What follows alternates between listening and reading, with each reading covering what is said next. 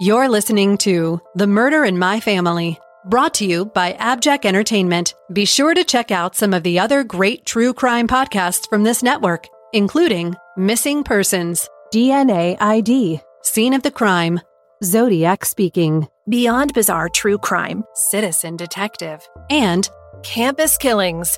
All of these podcasts are available for you to binge on right now, wherever you listen to podcasts. Subscribe where you're listening to this podcast so you don't miss an episode. The views and opinions expressed by guests on this podcast do not necessarily represent those of the podcast, its host, or sponsors. If you would like to discuss the murder in your family on this podcast, please be sure to visit themurderinmyfamily.com for more information. You can support this podcast by visiting patreon.com/themurderinmyfamily. This episode may contain unsettling material or subject matter. Listener discretion is advised.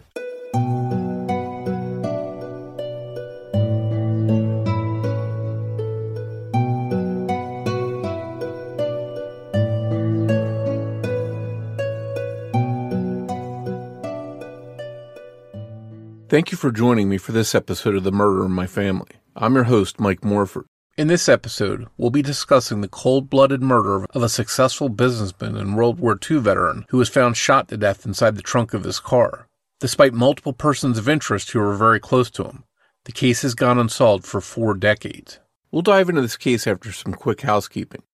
Independent podcasts like this one depend on word of mouth to bring in new listeners. So if you find that you enjoy this show, please take a moment to rate and review it wherever you listen to your podcast. And be sure to introduce a friend to the show and invite them to listen. With your help, The Murder in My Family can continue to grow and reach a new audience. To learn more about the show or the cases we discuss, please visit themurderinmyfamily.com. You can also find us on Twitter with the handle @MurderMyFam or on Facebook at facebook.com/TMIMF podcast. If you'd like to support this show through a Patreon donation, it's always appreciated, and you can do so by visiting patreon.com/themurderinmyfamily.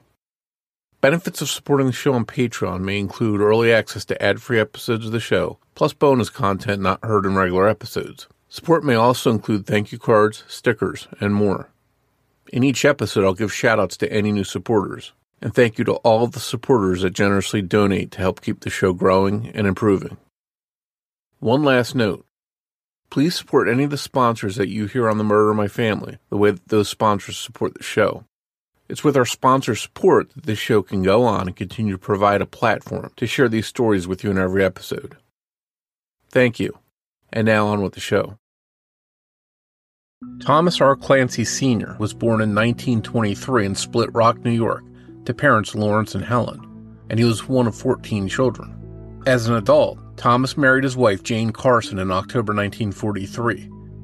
They welcomed their first child, a son, in July 1944, but sadly, he passed away the same day he was born. But Thomas and Jane went on to have 11 more children together. One of them, Barbara, is my guest in this episode. Thomas was a proud and distinguished World War II veteran, earning the Flying Cross and a Purple Heart. He survived 2 plane crashes while piloting B-17s during the war. Following the war, Thomas remained in the military as an Air Force Reserve and rose to the rank of Lieutenant Colonel. But he also dove into a career that would allow him to take advantage of his ability to talk with people and listen to them, jumping into sales. He then went into the insurance industry and did well. The Clancy family wound up settling in Dallas, Texas in 1966. While in Dallas, Thomas bought a business from his brother, the Salvage Center of Dallas, and Thomas ran it for 15 years before selling the business to his sons, and then buying an insurance agency. In 1979, after over 35 years and 12 children together, Thomas and Jane divorced. They just found themselves to be different people by this point. 2 years later, in 1981, Thomas remarried to his second wife, Jonathan. In the little downtime Thomas had, he loved to fly and renewed his pilot's license in order to teach his oldest grandson how to fly. But 2 years into his marriage with Jonathan, things weren't going well. The couple argued. She accused Thomas of having an affair. In 1983, Thomas Clancy's life came to a violent end, and just who is responsible for it remains a mystery to this day.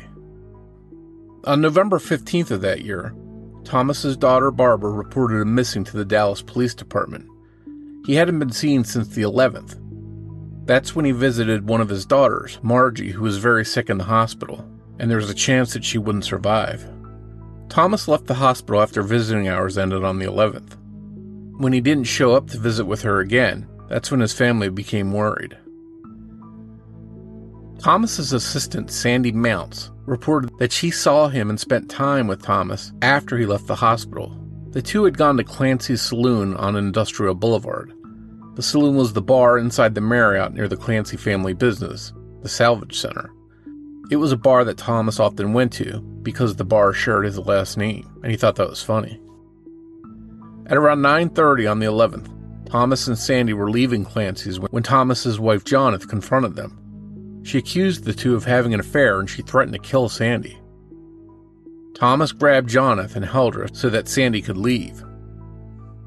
While Sandy was driving away, Jonathan scratched Thomas on his face, and she jumped in her car trying to drive away, but she smashed into Thomas's car on the way out. At 10:40 p.m., Thomas used a payphone to check on Sandy.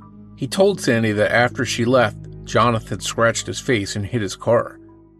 Fearing that the weekend might contain a lot of drama that might spill over into the work week, Thomas told Sandy not to come into work on Monday, and instead wait to hear from him. According to Jonathan, she and Thomas both drove home that night. Later at home, they argued more, but Jonathan said she agreed to take Thomas to the hospital the next morning to see his daughter. Since his car was damaged from Jonathan hitting it, Thomas didn't want to drive it, according to Jonathan.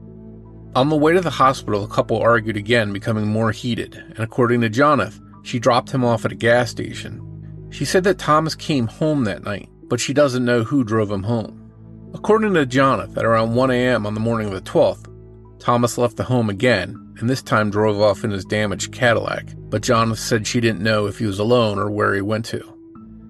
Later that morning, November 12th, Barbara called her dad to discuss last rites for Margie in case she passed away in the hospital. No one answered his home or his insurance office, so she called the Salvage Center. After just one ring, her brother Jimmy answered the phone. She remembered him sounding gruff and loud, like he knew someone would be calling. According to Barbara, it wasn't like Jimmy or their brother Tommy, who was also at the shop, to be there that early, but at the time she didn't think much of it. During visiting hours at the hospital, when Thomas didn't show up to see Margie, Barbara and her sisters began to worry. They drove his regular routes and checked airports and hospitals, but three people who didn't want to help search for Thomas were his wife Jonathan and his two sons Jimmy and Tommy. Jonathan informed his worried daughters that Thomas had been cheating on her and she wasn't going to search for him. And Jimmy and Tommy told them that they were overreacting and not to worry. By the 15th, with no sign of their father, Barbara refused to wait any longer. She filed a missing persons report. She was dismayed to learn that she didn't have to wait that long, according to her discussions with police. She thought that since Thomas was an adult, that she had to wait 48 hours to report him missing, and she was upset that she hadn't reported him missing even sooner. That same day, the family visited Jimmy's wife at the hospital. She had given birth to Jimmy's first child, but he didn't seem as happy as you might expect a proud new father to be. According to Barbara, he had been thrilled about becoming a father, but following the birth, he seemed dejected. That afternoon, Tommy claimed he was driving around and spotted his father's missing Cadillac in the parking lot of the Annatoo Hotel, just blocks from the Salvage Center and across the street from Clancy's bar. According to Tommy, the car was locked, so he went to his father's house to get the spare keys from Jonathan. On the way back to the Cadillac, he picked up a friend. Around 9:25 p.m., it was Tommy's friend who popped the trunk while Tommy sat in the driver's seat, fiddling with the rearview mirror. He made a gruesome discovery. Thomas Clancy Sr.'s lifeless body was inside the trunk, lying on spread-out newspapers. Police were called to investigate the scene. Thomas had been shot once in the back of the head. The bullet exited his skull and was never recovered. A leg brace belonging to Jonathan was found in the trunk behind his body. He was wearing boxer shorts and socks, which is what he normally wore to sleep in at night. His Rolex, his wallet, a gold ID bracelet, and a ring so tight he never took it off were all missing. There was blood, hair, and plant matter under Thomas's fingernails. There were possible foreign fibers on his hands and his back. His hands tested negative for gunshot residue. A toxicology screening showed no drugs or alcohol in Thomas's system. They found that the newspapers were from October and November 1983, with the most recent edition the November 11th issue. The Anito Hotel had no record of Thomas Clancy checking in or booking any rooms. According to the police report, it's believed that Clancy was shot somewhere else and later moved to the hotel parking lot. The tires of the car seemed muddy, but with a clay or sandy type of dirt, and there were sandy debris on the back of the bumper. Tommy's palm print was found on the outside of the trunk lid, and he claimed that he had tried to bounce the car to see if there was anything in the trunk. He also told police other areas of the car that he touched. Areas inside the car, ones that you would touch if you had driven the car, perhaps. A police report in this case reads in part, Clancy was killed by someone he loved. Son, wife, possible suspects. Tommy gave multiple ever-changing stories about the last time he saw his dad and how he was spending his time the night of the murder. He also gave a fake address to officers investigating the scene and showed many signs of cooperating with Jonathan in stalling the search for his father. He also happened to own a cabin in Lake Tawakoni, which had the type of sandy clayish mud that officers noted on the Cadillac. Barbara and her sisters began to fear the worst, that one or more people that were close to her father may have played a role in his death. In hindsight, troubling things jumped out to her. Barbara realized that the phone number attached to reward posters in Thomas's case that requested information from the public was the phone number for one of her brothers, and that any tip that came in could have simply been kept to himself if that brother was involved in the murder. She also recalled that when they were at John's trying to figure out what happened to their father, one of the brothers laid a handgun down on a table in the home before they were leaving.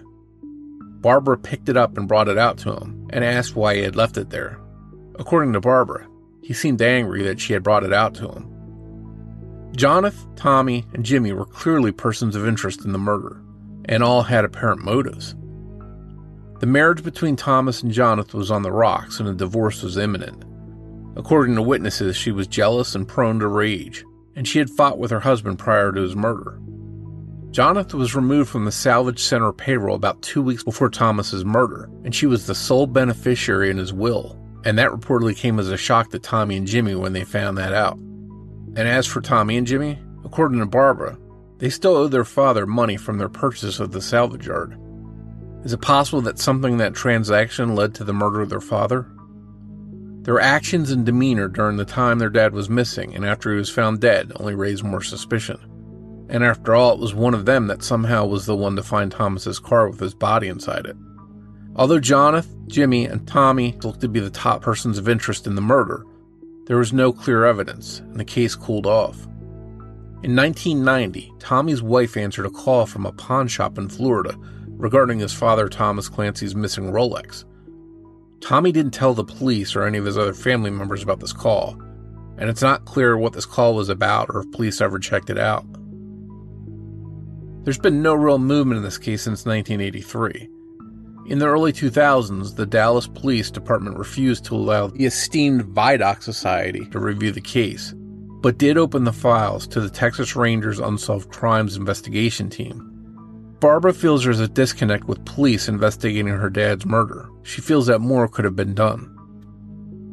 Tommy and Jonathan have both passed away, but Jimmy's still alive. And we need to point out here that everyone mentioned as suspects or persons of interest in this episode have not been charged with any crimes related to the murder of Thomas Clancy, and are all considered innocent until proven guilty. Anyone with information about the murder of Thomas Clancy is asked to contact Detective Christopher Evans by email at christopher.evans@dallaspolice.gov or by calling him at 214-671-4743. Please refer to case number 531390-P. Now in her mid-70s, 40 years after the murder of her father, Barbara finds herself almost alone in the quest for answers in her dad's case. She refuses to give up on getting justice for her father, despite the odds after so long being stacked against her. She started the website thomasclancycoldcase.com. Most of Barbara's siblings have passed away, and she's now been without her father for longer than she had him in her life. And she herself is older than Thomas was when he died, so it really puts into perspective. That's a long time to be without someone you love, all the while wondering who took them from you and why. I sat down to talk to Barbara about not just her father's puzzling unsolved murder, but about the rich life he lived. That conversation is coming up in just a moment.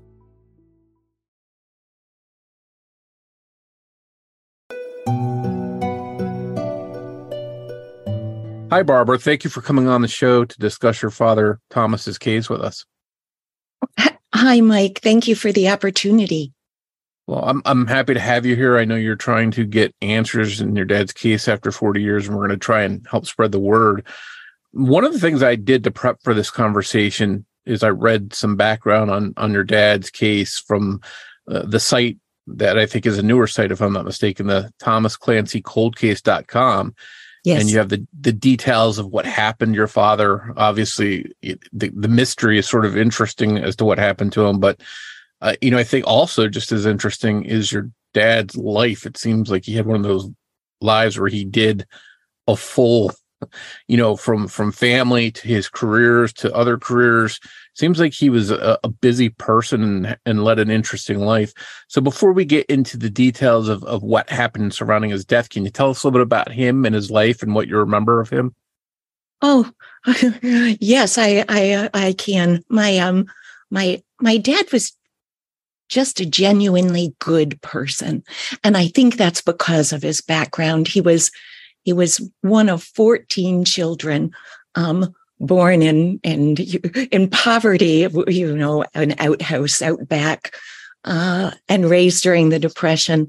And he did succeed. By the time he was murdered, he was a successful businessman. So, but his life had been, I think, shaped a lot because he qualified to become a pilot during World War II. And he was probably born to be a pilot. He was precise and measured. He was the kind of person you want around if there's an emergency or a problem. And I know that his crew they always spoke very highly of him. In fact, they still got together until recently when the last one died. And they were called Clancy's crew. So he flew, I think it was almost 40 bombing missions. His plane crashed twice because of flak. But he wanted to be the best pilot he could be. And he was. He got the Distinguished Flying Cross, and he only the best pilots could fly the planes home after the war was over. And he said he got so seasick, he had to become a great pilot because he had to fly his plane home. And he did.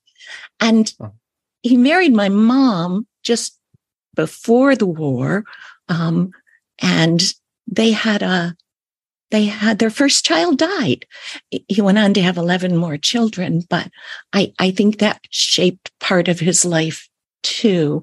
I remember my mom saying they'd gone out at Christmas time and found kids that were looking in the store windows, and he bought the toys that they wanted.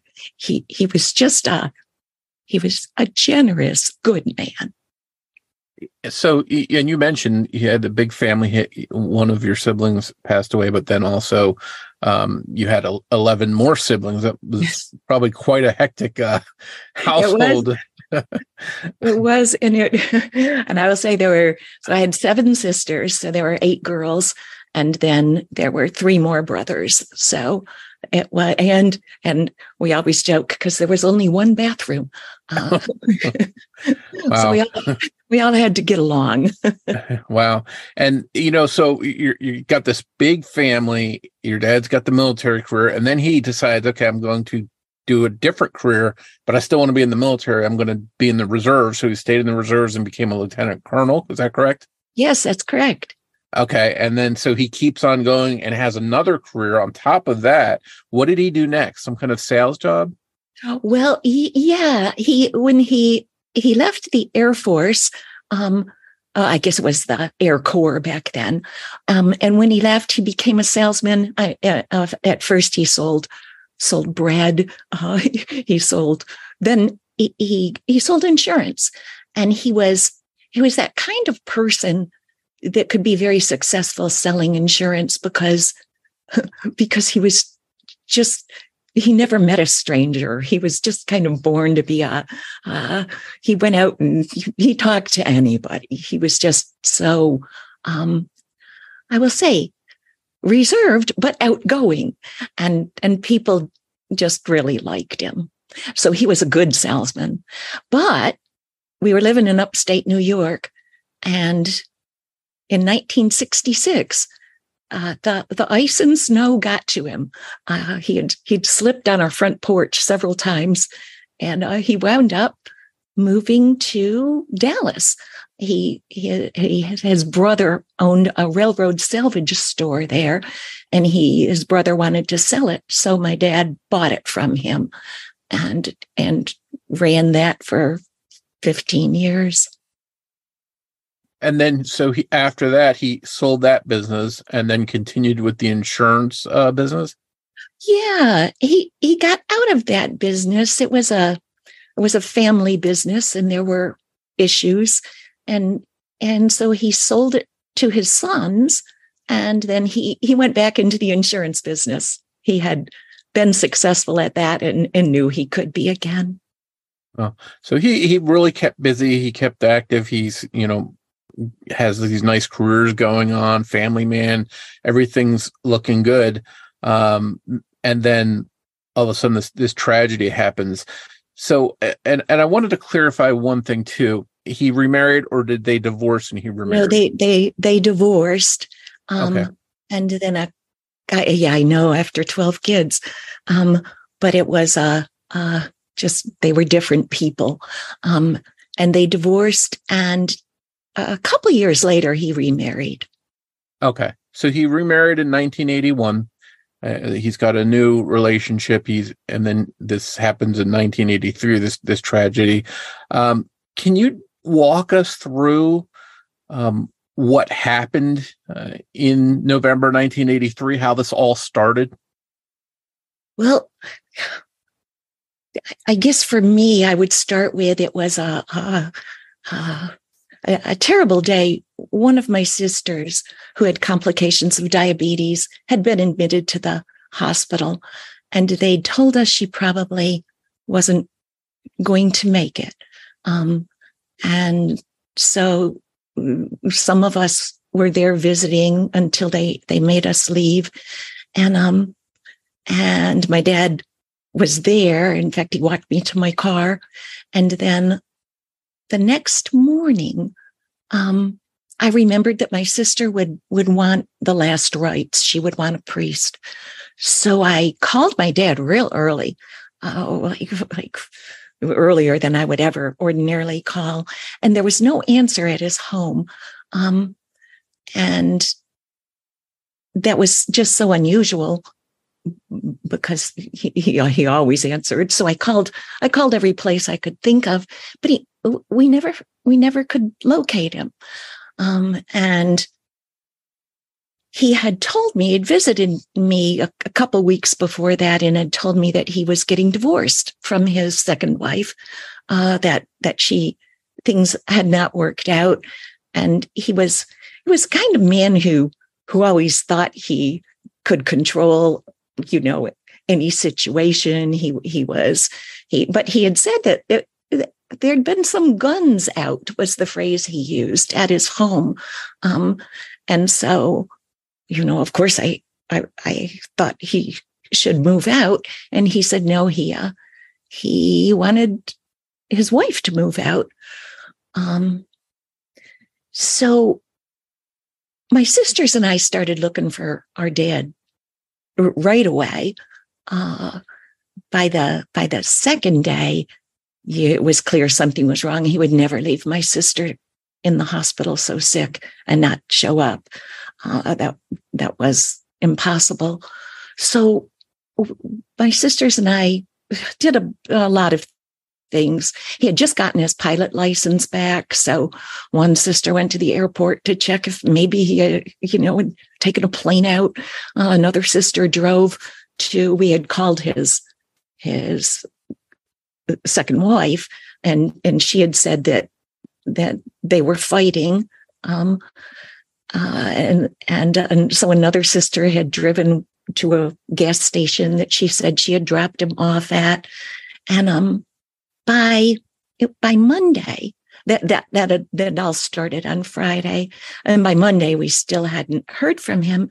And his administrative assistant called me up and said she came over to my house, and she said they had met the Friday night. She had met my dad at this bar he used to like to go to because it was called Clancy Saloon, and his name was Clancy, so he would go there. And she said that while they were there, and my dad had told me he liked this woman, but they weren't having an affair. But his second wife thought they were, and apparently had shown up in the parking lot and threatened my dad and told him that she was going to kill, not my dad, but kill the administrative assistant.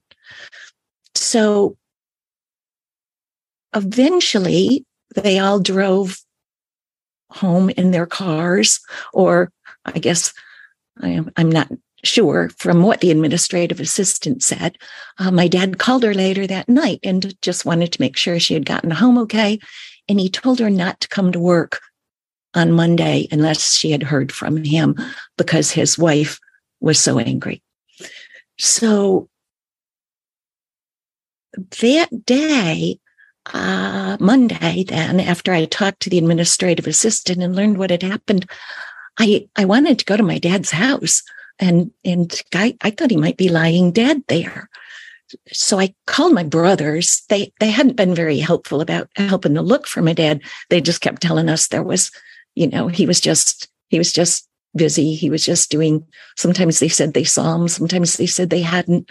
But I was scared to go to the house alone.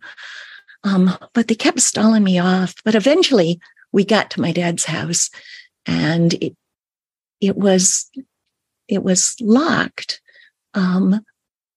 But I went out back to get a brick because I was going to break a window and go in.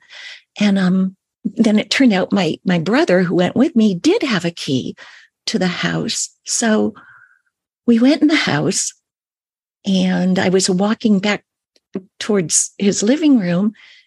But I turned around, and it was kind of odd because my brother was wrapping up a gun from his car, and he brought the gun into my dad's house, all wrapped up in a towel or a jacket, and put it on the pool table that was in the back of their house, which seemed odd, but at the time, all I wanted to do was find my dad.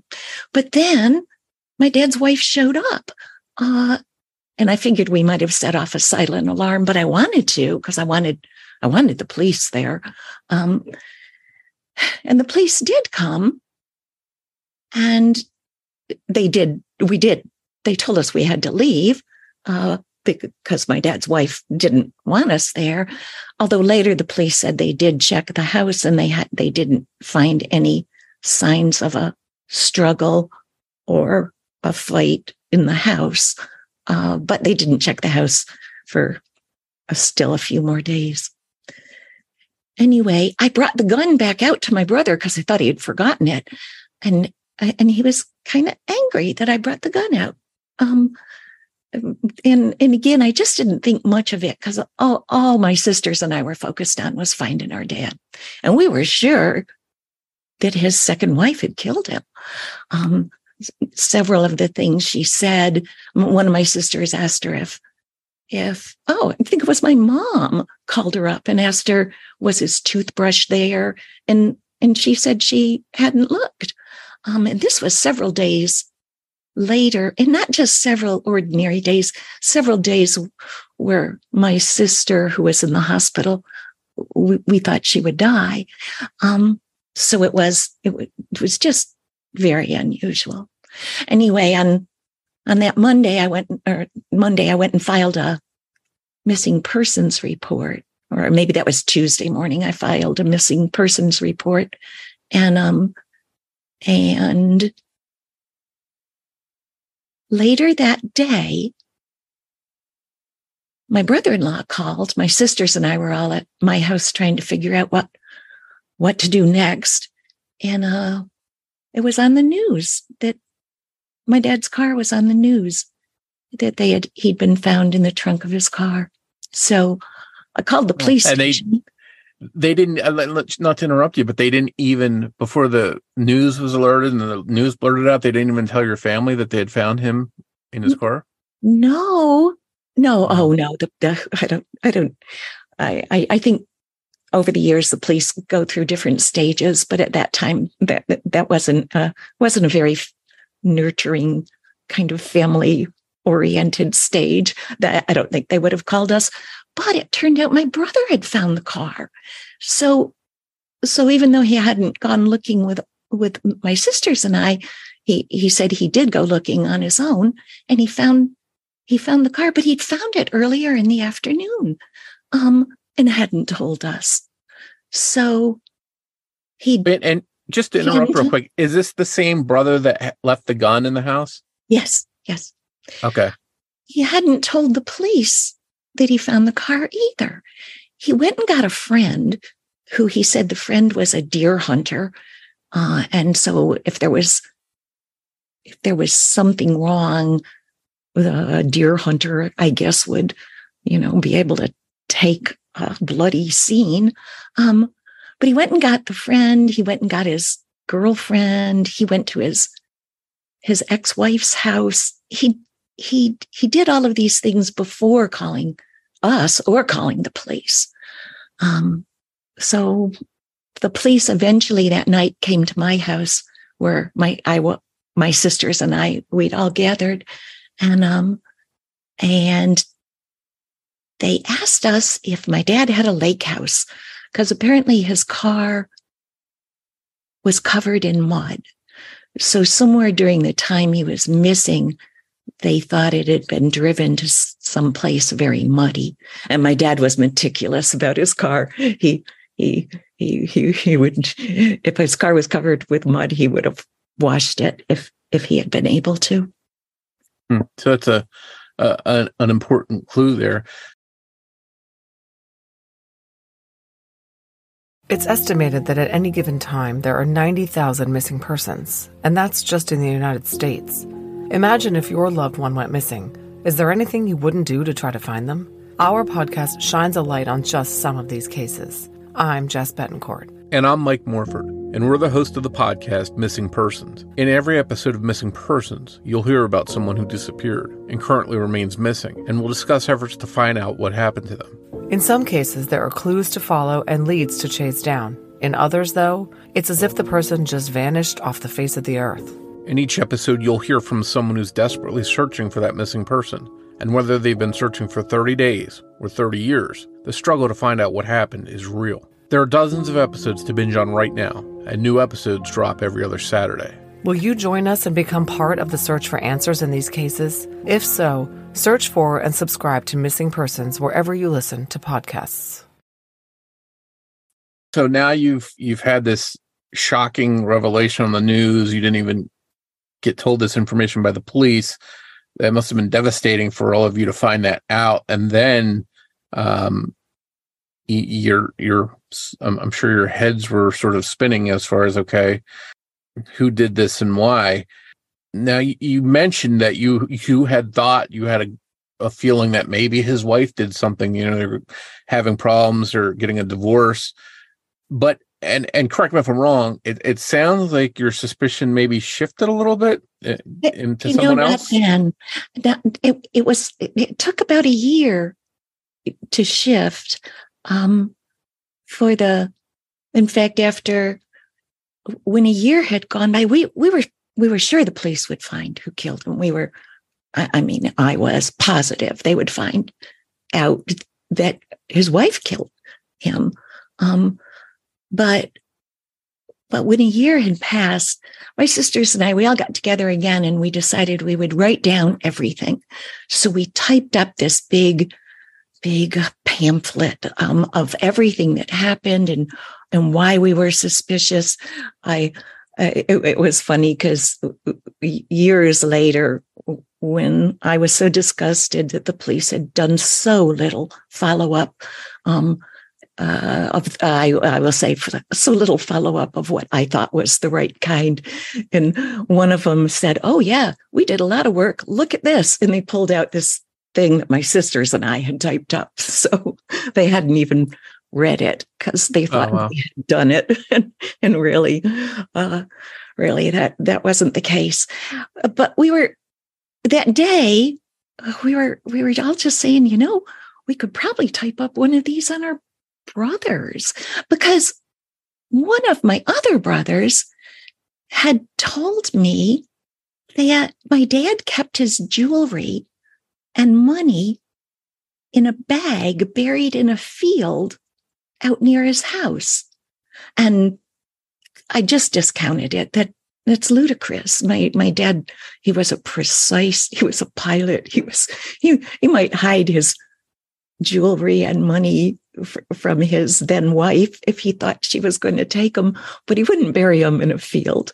And my brother asked if I would go dig it up with him.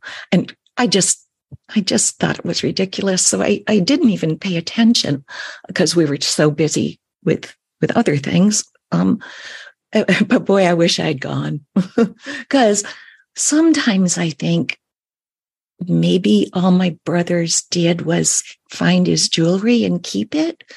Because another brother told me that he did I know my dad wanted him to have his watch and ring. And that was years later. And I thought maybe they were trying to account for having his jewelry. So, and correct me if I'm wrong. So it sounds like between you and your sisters, your suspicion shifted towards actually to your brothers. Now, I don't know. I still, it's 40 years later, and I can't answer that question. It's as much of a puzzle 40 years later as it was that week. Well, and I am curious. So did you ask your brother why he left that gun there and why he got angry when you brought it out of the house? Yes. We would ask my brother a lot of things because there were so many things that were suspicious. And I actually thought he seemed so suspicious that the police would think he did it. So I had a talk with him to he needed to not tell everybody a different story. He needed to keep his story straight. But my brother was one of those people, perhaps born to be a politician. He could talk for 10 minutes and not have answered your question or said a single thing of value. So yes, we asked him, and we never got anything but what I would consider a typical answer, which never had facts in it. Well, and then you have the troubling thing of him leaving a gun in the house, being mad that you took it back out of the house.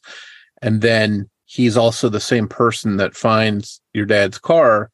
I mean, that from an outsider looking in, I can see why you would be suspicious of that. That does seem pretty suspicious. And then you also have his wife, they're going through a divorce, and she's at the bar threatening to kill someone. Yeah. So that's not good either. Now, the police, when a case happens like this, the police start with those closest to the victim and they question them and they look at them and then they rule them out from there. How closely did the police look at everyone in the family? Did they question everybody, and were they cooperative? No. What happened with that? No, the police didn't question everybody. Now, there is not a chance in the world that they should have questioned my mom, but they had divorced. You would think, they would at least ask a question. But no, they didn't question everybody. They did tell me later, the police, they don't share. They're We still don't know. I mean, one of the things I thought after 40 years, both my dad's second wife and my brother are dead. There's no reason to keep things secret now. Although, so when the police asked my brother if my dad had any enemies, he had just been with me that day where I accused the wife of killing him. But my brother said no, he didn't know who could have killed my dad, which was very odd. But he did say that my dad hung out with prostitutes, and the police have told me that some women that they showed my dad's picture to could identify him. So I think the police took off and went that way with it, not realizing that my sister was so sick. I'm not saying my dad never, had extracurricular activities. Yeah, maybe he wasn't a perfect person, but exactly. But given the current circumstances, it seemed unlikely. But I think what my brother had said that day sort of steered them towards that. And my dad was found in his boxer shorts and socks. That's what he slept in. But I even saw one of the police, or one of the newspaper reports at the time. They report it, and I think perhaps the focus switched to that. So maybe it should have been focused closer to those closest to your dad. Well, and that's true. My dad, my dad's wife and my brother refused to take polygraphs. But eventually my sisters and we got very mad at our brother and told him he had to take a polygraph. And he did. And he said he failed it, but the police said he passed it. But my brothers had taken polygraphs before. They had books on how to pass polygraphs, because the business, they were in that family business. And when things went missing, my dad used to have people take polygraphs. So the police would not look further, I think, at that time, if you passed a polygraph. And they said they searched my dad's second wife, my dad's house. And they did tell us that they searched it thoroughly and never found anything that would indicate there'd been a argument there. So both of them refusing to take polygraphs, and then your brother eventually did, and he may or may not have passed, but they're not admissible in court, so they shouldn't just police shouldn't rely solely on that. But it sounds like they did. It was some years later that one of my sisters we all would try when we had the mental energy and stamina, even though it's very difficult to deal with the police when they're not talking to you. They did initially, but then they just shut down. And my sister got the Vidocq Society. I don't know if you've ever heard of it, but they're a group of both retired and current investigators, and they volunteer their time, and they only take on cases they're pretty sure they can solve. And they agreed to take on my dad's case. At the time, my sister was very persuasive. Now they only go at the invitation of the police, but the Dallas police refused their help.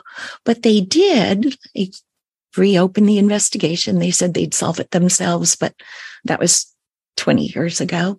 And at a different time in there, we'd gone to the district attorney, who convened a grand jury, and both my dad's second wife and my brothers took the Fifth Amendment. So, I'd like to talk about, obviously, it seems like there's a divorce happening. Your his second wife was mad about the other woman she thought your dad was having an affair with. So, I mean, she almost has a motive, you could say. Yes. What would be your brother's motive? Oh, this was an uncomfortable situation because my brothers thought they were in my dad's will, and they still owed him for the family business they had bought. Like it was, I'm going to say it was like $183,000 they still owed him, but that number could be wrong. And so they were awfully surprised when they found out they weren't in my dad's will. It was kind of a shock to them. And the one time they did go with us to talk to the police after my dad had been found murdered, they brought a check with them for the exact amount they still owed my dad. And the check did have my dad's signature on it, which was my dad had given one of them a check to have my sister's car fixed. So it looked like they filled in the amount that they still owed. And so I don't know. If you asked me, the police, we used to think the idea that they could have worked together was so astonishing. And I would say that would never happen. Although the police say you can't rule anything out, but which would be good. But I don't know. And again, like, well, I know different of my sisters have different feelings about it, but my feeling is they were maybe trying to get his jewelry and money, and in doing that, maybe inadvertently covered up for his wife, who probably did kill him. The police said he was found in his car trunk, and they said newspapers had been laid down in the car trunk. And his hands were crossed, like he'd been, one of the, maybe it was the medical examiner told us it was like he had been put there with care. And Instead of just thrown in there, somebody had laid him in there gently and put his hands across, almost like you might have at a funeral, something like that. Yeah. So that is, I think, a big clue that there'd be something like that. It does show some kind of care, which again could point back to someone that was close to him, a family member. And so, it seems like it could be possibly your his second wife, or even your brother. What jumped out to me when you told me about it was the fact that he tried to lay that gun in the house and then got mad when you took it out. I almost got the vibe that maybe he was trying to plant it there so it would be found there by the police later on. And that would be my first impression. At the time I wasn't getting impressions, but it wasn't hidden. It was right on top of the pool table. Yeah, it's interesting. And then, or could it be a case of, like you mentioned, they're somehow working together, and she had given them that gun and he was putting it back there. Just very strange all the way around, that whole incident. And my sisters and I have often thought, if the police would tell us what they knew, we could tell them what we knew, and we would know where the stories are different, because we know what we were told and the police know what they were told. But at the time the police always struck me as pretty misogynistic, pretty paternalistic. It was more like, we'll handle this, which would have been fine if they did. But it's 40 years later, and I have as many questions 40 years later as I had that first year. Did you ever just ask them point blank, either his second wife or your brothers, just say, did you kill my father? Did you ask them Yeah, point blank? And what did they say? yes. The wife said no. And the police did say that she wasn't strong enough to put him in a car trunk. She couldn't have lifted him into the trunk. But over that weekend, he was missing. When she said we hadn't even checked to see if his toothbrush was gone. Over that weekend, she called a friend to come stay with her. So it's possible she called a friend to put him in the car trunk. Yeah, I mean, that's possible. And then what did your brother say? Did you confront him as well? You would have to think of some current politicians to understand that you can ask a direct question and never get an answer. And that was how the conversations with my brother went. So instead of just saying, no, absolutely not, I didn't kill my father, he would dance around it with a bunch of stuff to change the subject almost. Yeah. Wow. So, the shame of this is your dad's been gone, 40 years. You've had him gone for most of your life, more of your life than you've had him in your life. Yes. I'm curious, how has his loss affected you and the rest of your family over this last 40 years? Oh, interesting. I guess we kind of joke that always some people seem to rise to the occasion and some people sink to the occasion. My sisters, most sisters, are just such good people. Some of the problems, I guess, because our family's so large, we probably have a person who's dealt with everything in a different way. Some sisters don't want to talk about it. It's like they want to pretend my dad died of a heart attack and nothing ever happened that was unusual. It's some sisters, like my sister, who convinced the Foot Doc Society to intervene, although they didn't get a chance to. They just they just try hard. I think my son, my dad had recently gotten his pilot license back, and he was taking my son on plane rides and trying to, going to teach him how to fly a plane. And my son just the other day said that there's my dad was such a good man that you learn lessons. You don't even know you're learning them, but you've learned lessons on how to be in your life, how to be that person who buys the kids at ice cream trucks their ice cream, who pays the toll for everybody behind them in line. My dad was helping build a church when he was killed. He used to donate all the building materials because he had finally gotten to a point in his life where he could do that. He was an honorable and generous man. And I think just by default, you learn that even when you don't realize you are. Mm-hmm. That makes sense. So not having him around, you didn't get to see what other things he might have done and whatever other things he may have passed on to your grandson and to everybody else's children. I know. So they've been robbed of that time too.